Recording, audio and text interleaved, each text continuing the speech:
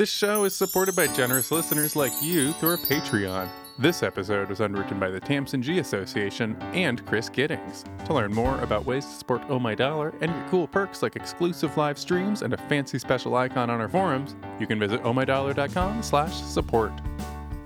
Welcome to Oh My Dollar, a personal finance show with a dash of glitter. Dealing with money can be scary and stressful. Here we give practical, friendly advice about money that helps you tackle the financial overwhelm. I'm your host, Lillian Carbake. I'm your other host, Will. Will, it's Pride Month. Woo! Yay! It's Pride Month, and I think probably a lot of folks, if you listen to the show on a regular basis, know that Oh My Dollar, a lot of the community work that we do is with GLBTQ youth around financial literacy, and I'm also queer, if people hadn't picked up on that. Also, our audience is we've got a queer audience. It's true, and I feel like that's been coming through the forums. Yeah, it's definitely been coming through the forums. So yeah, if you want to talk with other queer people about money, if you're in that camp, then you should there are many on the forums. Yeah, you should head over to the Oh My Dollar forums. But I just wanted to, it's Pride Month. I wanted to talk about GLBTQ stuff on air. And so I thought maybe just like a rundown of the queer financial state of the union. The state of things, yeah. Which is like, I think a lot of people, especially folks that are not in the GLBTQ plus community, maybe don't realize that like we're not done. Everything ain't all equal when it comes to money for GLBTQ plus people. And I think there's a lot of folks that may not realize that there are still a lot of specific considerations that you need to bring into account if you are in a queer relationship, or if you're trans or gender nonconforming, that do affect your money. It has a very big influence on your money. And there's been a couple of longitudinal studies that have come out in recent years. I went on Debt Free Guy's show, Queer Money, and we talked about some of kind of the status of what it looks like. And essentially GLBTQ plus people are more likely to be financially unstable. They're less likely to have an amount in emergency funds. They're less likely to have health insurance. And so there are a lot of there's a long way to go. Yeah. I've been watching, as someone who kind of thinks about personal finances all the time, it's like one of my favorite parts of watching television shows is to like dive into the like, ooh, would this have been practical financially in reality? Like especially for like scripted series. Like what? Well, like I love thinking about size of apartments in New York City. Oh, yeah. I think this is like a really common one. Someone's broke and has an enormous, well-furnished apartment in downtown Manhattan. Or like, Sex in the City. She's just terrible with money. And like so much of her relationship to money is like in that show. And at one point, it was pointed out that she couldn't come up with a down payment when her apartment went co-op, meaning like the apartment she was renting was now going to become condos. She couldn't come up with a down payment, and someone pointed out her down payment was actually her shoes. She owned so many pairs of shoes that at $500 a pop, that was where her down payment was. And so like I always like thinking about that. And when Call the Midwife came out, it came out in the States right before. It's a BBC show about housewives in 1950s London in the East End, which is mostly immigrant and impoverished community in London. And it was right after it takes place. It's based on true stories, and it's right after the National Health Service was implemented in the UK. And watching it as an American who at the time didn't have health insurance and the ACA had not been fully implemented yet, it just looked like a massive advertisement to me as an American for the power of socialized healthcare on the economic situations of people in poverty. Yeah, Europe sometimes looks like that. Yeah, because and there were just so many people that were like, what do you mean that I can go to the doctor and it won't cost me money? I've been putting this off for 10 years. And that is still true for so many people I know in the US.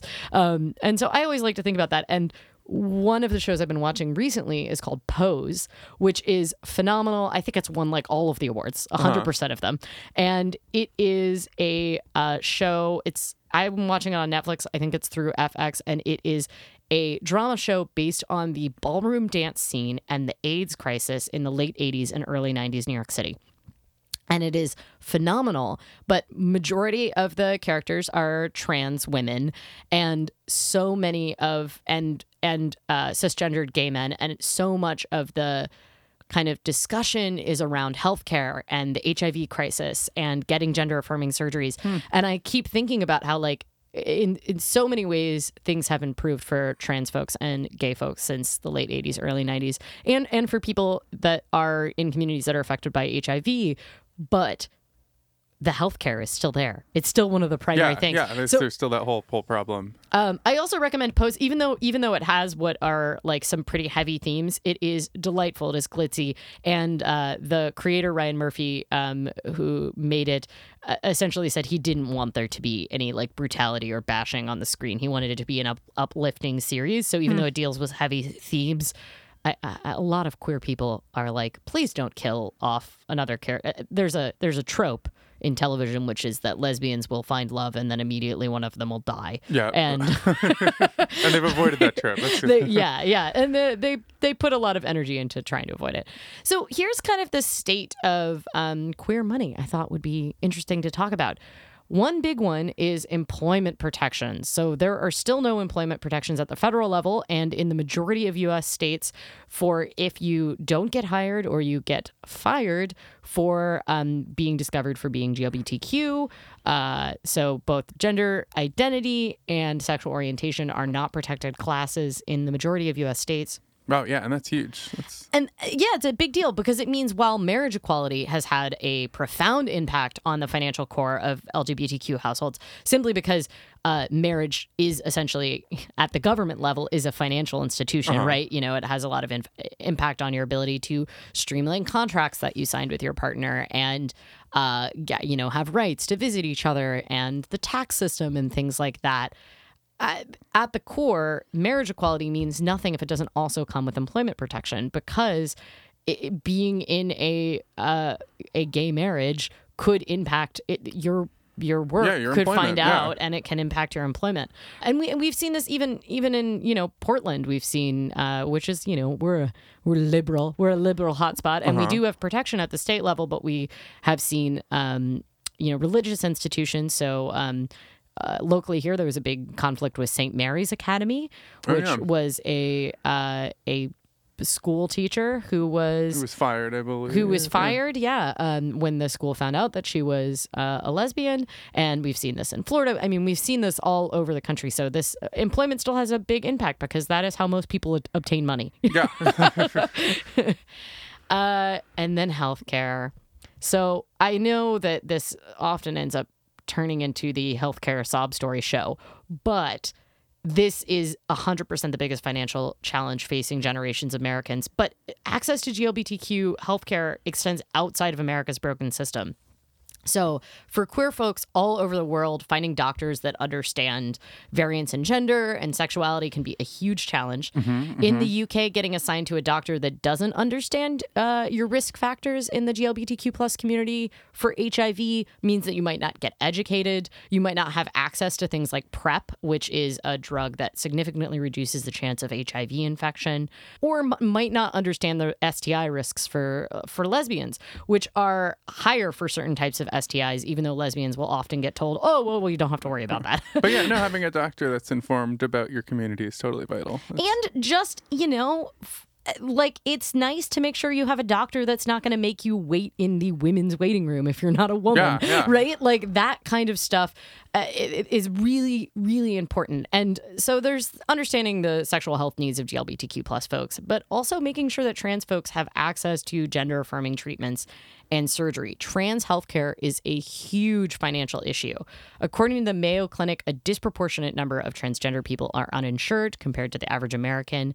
And although federal law prohibits health insurance plans from discriminating against transgender individuals, 30 states allow health insurance plans to exclude transgender-related healthcare from coverage. Wow.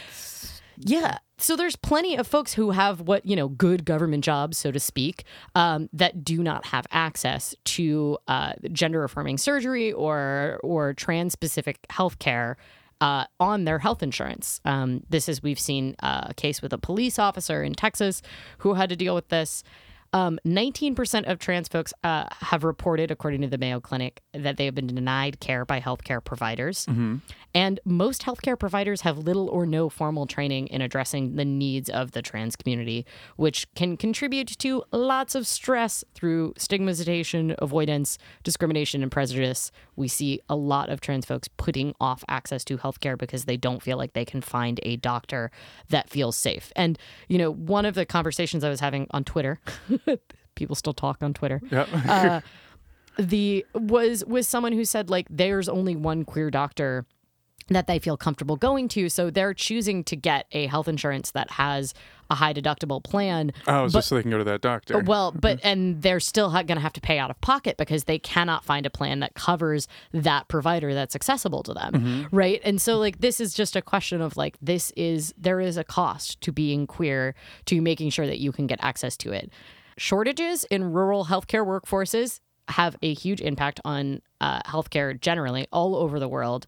But there's also low rates of insurance coverage generally in rural areas, which means that, and you've got a long drive for healthcare facilities a lot of the time. Yeah, and fewer doctors and healthcare professionals, I'm sure. Yeah, and that means that a lot of trans folks have to drive hours and hours to even get access to someone who even understands what trans is. Yeah. So this is one of those situations where, you know, this has a huge impact. Like, healthcare has a massive financial impact, especially in the U.S., but it does all over the world, right? Like, health has an impact on your finances, as far as your earning potential, as far as spending money on it if you live in a country like the U.S. And access to it has a big impact on folks. Lambda Legal reports that 70% of transgender individuals have suffered some form of maltreatment at the hands of medical professionals, including harassment and violence.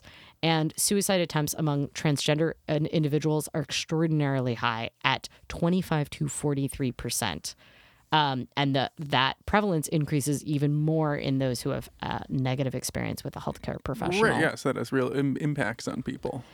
It's a big deal. Okay, so healthcare's too depressing. But another thing to talk about is buying a baby. So if you are GLBTQ+, it is likely that you do not have access to a free sex baby. And acquiring a child can be one of those areas that has a huge financial impact. So it just takes a lot more money and time in order to start a family and grow a family when you are GLBTQ. Yeah. So from navigating in a bunch of states, there is no second parent adoption for same-sex couples.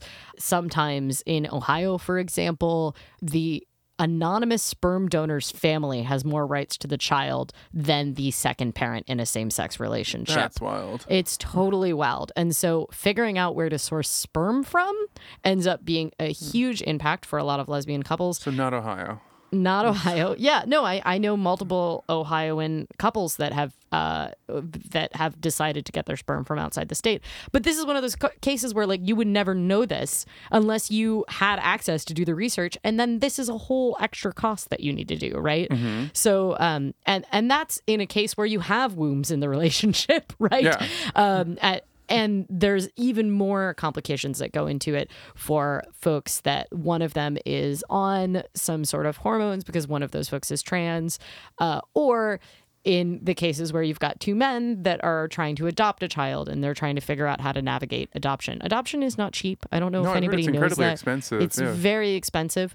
And this is one of those cases where people are like, oh, why don't you just do foster to adopt or something like that? And foster to adopt can be a really great program, but it is not, it is often not supported. And the end goal of the program, if possible, is to put children back with their biological parents. So there are a lot of queer couples that choose to go through foster to adopt for financial reasons, but end up, their child leaves them when their parents clean up or whatever it is. And the goal is always to try to reunite them with their biological parents as possible. And so there's a lot of reasons why people don't necessarily do foster to adopt. So this has a huge impact. Wow. Well, I feel like it's getting depressing, but I think one of the other things I want to talk about is homelessness in GLBTQ youth. This is obviously an area where I have the most experience because the GLBTQ youth that I teach financial workshops to are experiencing homelessness Currently, there's an estimated 700,000 homeless youth in the United States, which is roughly 1 out of 30 youth. Among homeless youth, a disproportionate number of those youth identify as lesbian, gay, bisexual, or transgender, whereas like 2 to 7% of LGBTQ folks are in the general population. About 1/3 of homeless youth identify as LGBTQ+. Wow, so much higher number.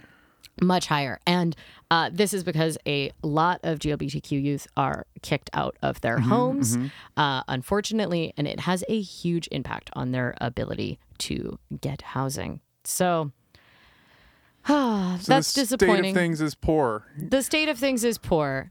There's still progress to be made in the LGBTQ community. There is different financial facts for GLBTQ folks and different things we're still fighting on. I guess don't believe that just because we have marriage equality, everything's solved. Yeah. Especially if you're a cis person. Remains much to be done. We have a lot of trans brothers and sisters who have trouble even accessing the basic needs of life. And that is because, we've got a ways to go. So I guess I want to end on a positive note here. And what I want to say is that, like, even though it was, hard for me to come out in the community I was in when I was queer youth, I am so happy I finally did come out, and the relationships I've built, and that we're family. I think that's the thing to know, is that if you're in a place where you're struggling to figure out how you fit into all of this, I think the important thing to remember is that, like, the Rainbow family is fam,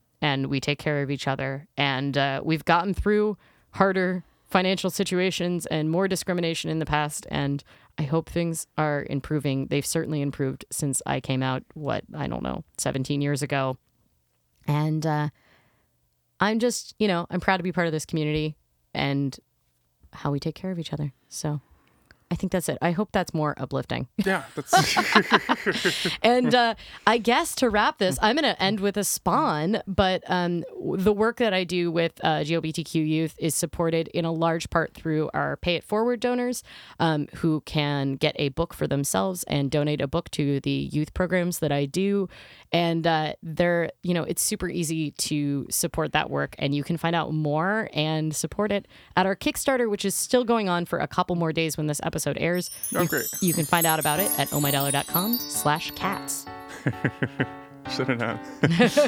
That wraps our show for today, and we love hearing from you. Email us your financial worries or successes at questions@ohmydollar, or tweet us at @anomalily or @ohmydollar.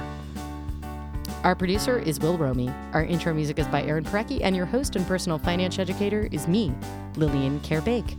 Thanks for listening. Until next time, remember to manage your money so it doesn't manage you.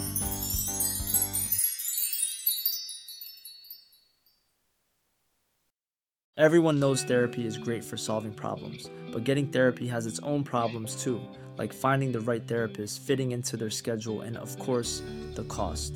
Well, BetterHelp can solve those problems. It's totally online and built around your schedule. It's surprisingly affordable too. Connect with a credentialed therapist by phone, video, or online chat, all from the comfort of your home. Visit BetterHelp.com to learn more and save 10% on your first month. That's BetterHelp, H-E-L-P.